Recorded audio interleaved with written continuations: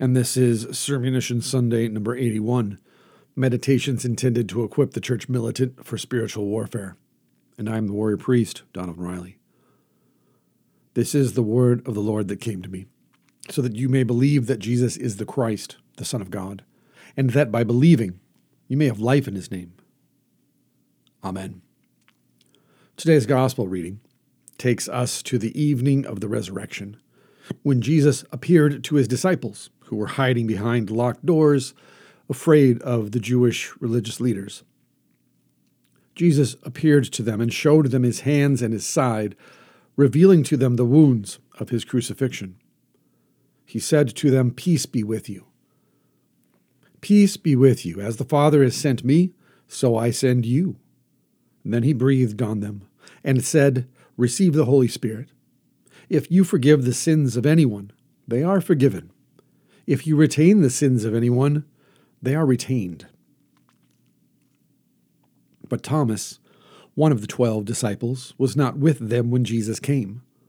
When the others told him that they had seen the Lord, he said to them, "Unless I see the marks of the nails in his hands, and put my finger in the mark of the nails, and my hand in his side, I will not believe." 8 days later, Jesus appeared to them again, and this time Thomas was with them. And Jesus said to him, "Put your finger here and see my hands. Reach out your hand and put it in my side. Do not doubt, but believe." Thomas said to him, "My Lord and my God." Jesus said to him, "Have you believed because you have seen me? Blessed are those who have not seen and yet have come to believe." This is the story that is often referred to as the Doubting Thomas story, but I prefer to call it Thomas Touch My Wounds, because this is not so much about Thomas's doubt or disbelief. It is about the wounds of Jesus, and therefore about our own wounds.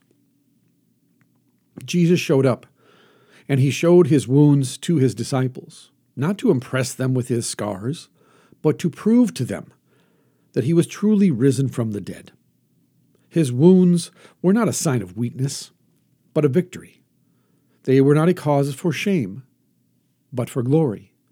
They were not a hindrance to his mission, but a means of fulfilling it.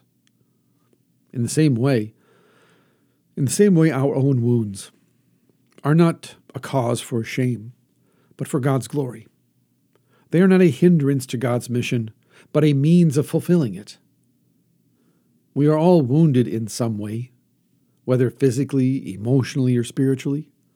We have all experienced pain. We have all experienced loss and suffering. We have all been betrayed. We have all been abandoned or rejected. We have all sinned and fallen short of the glory of God. But the good news is that Jesus has taken our wounds upon himself. He has suffered for us, he has died for us, and he has risen for us. He has conquered sin and death and the devil for us. He has reconciled us to God and to one another. He has given us the Holy Spirit, who strengthens us in faith to forgive and to be forgiven, to love and to be loved, to heal and to be healed. This is the gospel, the good news of Jesus Christ.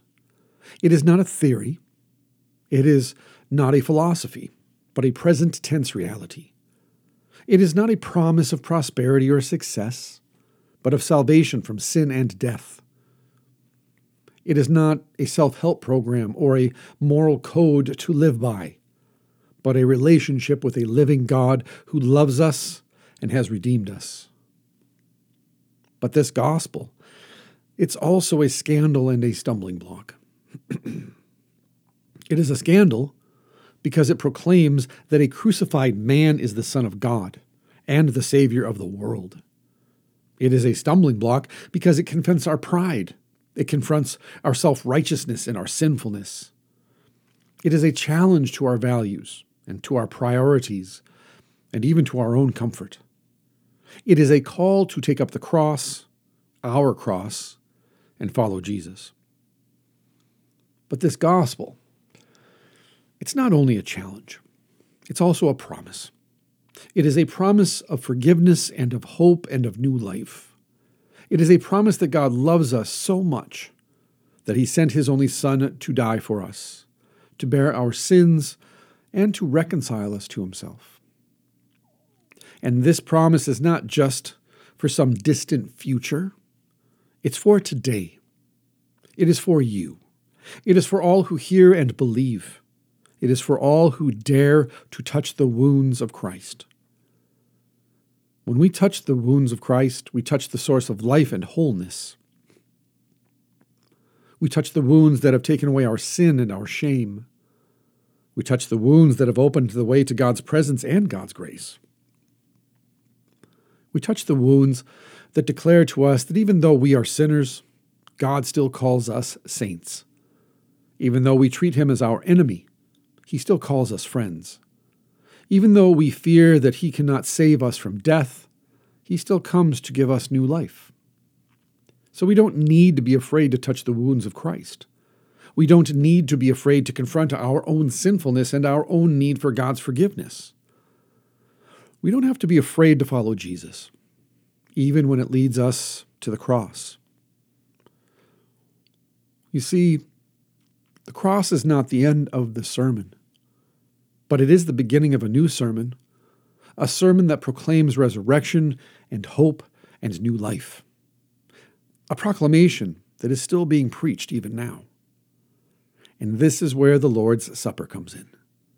In this sacrament, we are reminded of the sacrifice of Christ, and we receive the benefits of his death and resurrection. We touch the wounds of Christ when we receive his body and blood, which were broken and shed for us for the forgiveness of our sin.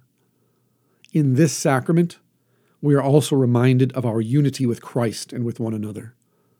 As we partake of the same bread and cup, we are brought into communion with Christ and with all who belong to him.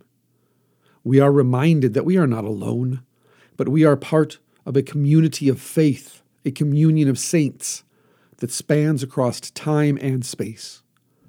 And so as we partake of the Lord's Supper today, we do so with hearts full of gratitude and thanksgiving. We remember the sacrifice of Christ, and we receive the benefits of his death and resurrection. We also remember our unity with Christ and with one another, and we are strengthened and encouraged by this reminder. So when we leave this place, forgiven, loved, strengthened by the Holy Spirit to live as disciples of Jesus Christ, we take up our cross and we follow him, not just in word but in deed. We love our neighbors as ourselves, and we seek to serve others as Christ serves us. This is the message of the cross. This is the message of the Lord's Supper, that in Christ we have been reconciled to God and to one another, and that we are called to live as his disciples in the world, bearing our crosses. So when we leave this place, we go out in the power of the Holy Spirit to proclaim this message and to live it out in our lives, pointing to Jesus' wounds, not to impress others with his scars, but to prove to them that he is truly risen from the dead, because his wounds are not a sign of weakness, but a promise of victory. They are not a cause for shame, but a promise of glory. They are not a hindrance to his mission, but the means of fulfilling it. And this promise is not just for some distant future, but it is for today. It is for you. It is for all who hear and believe.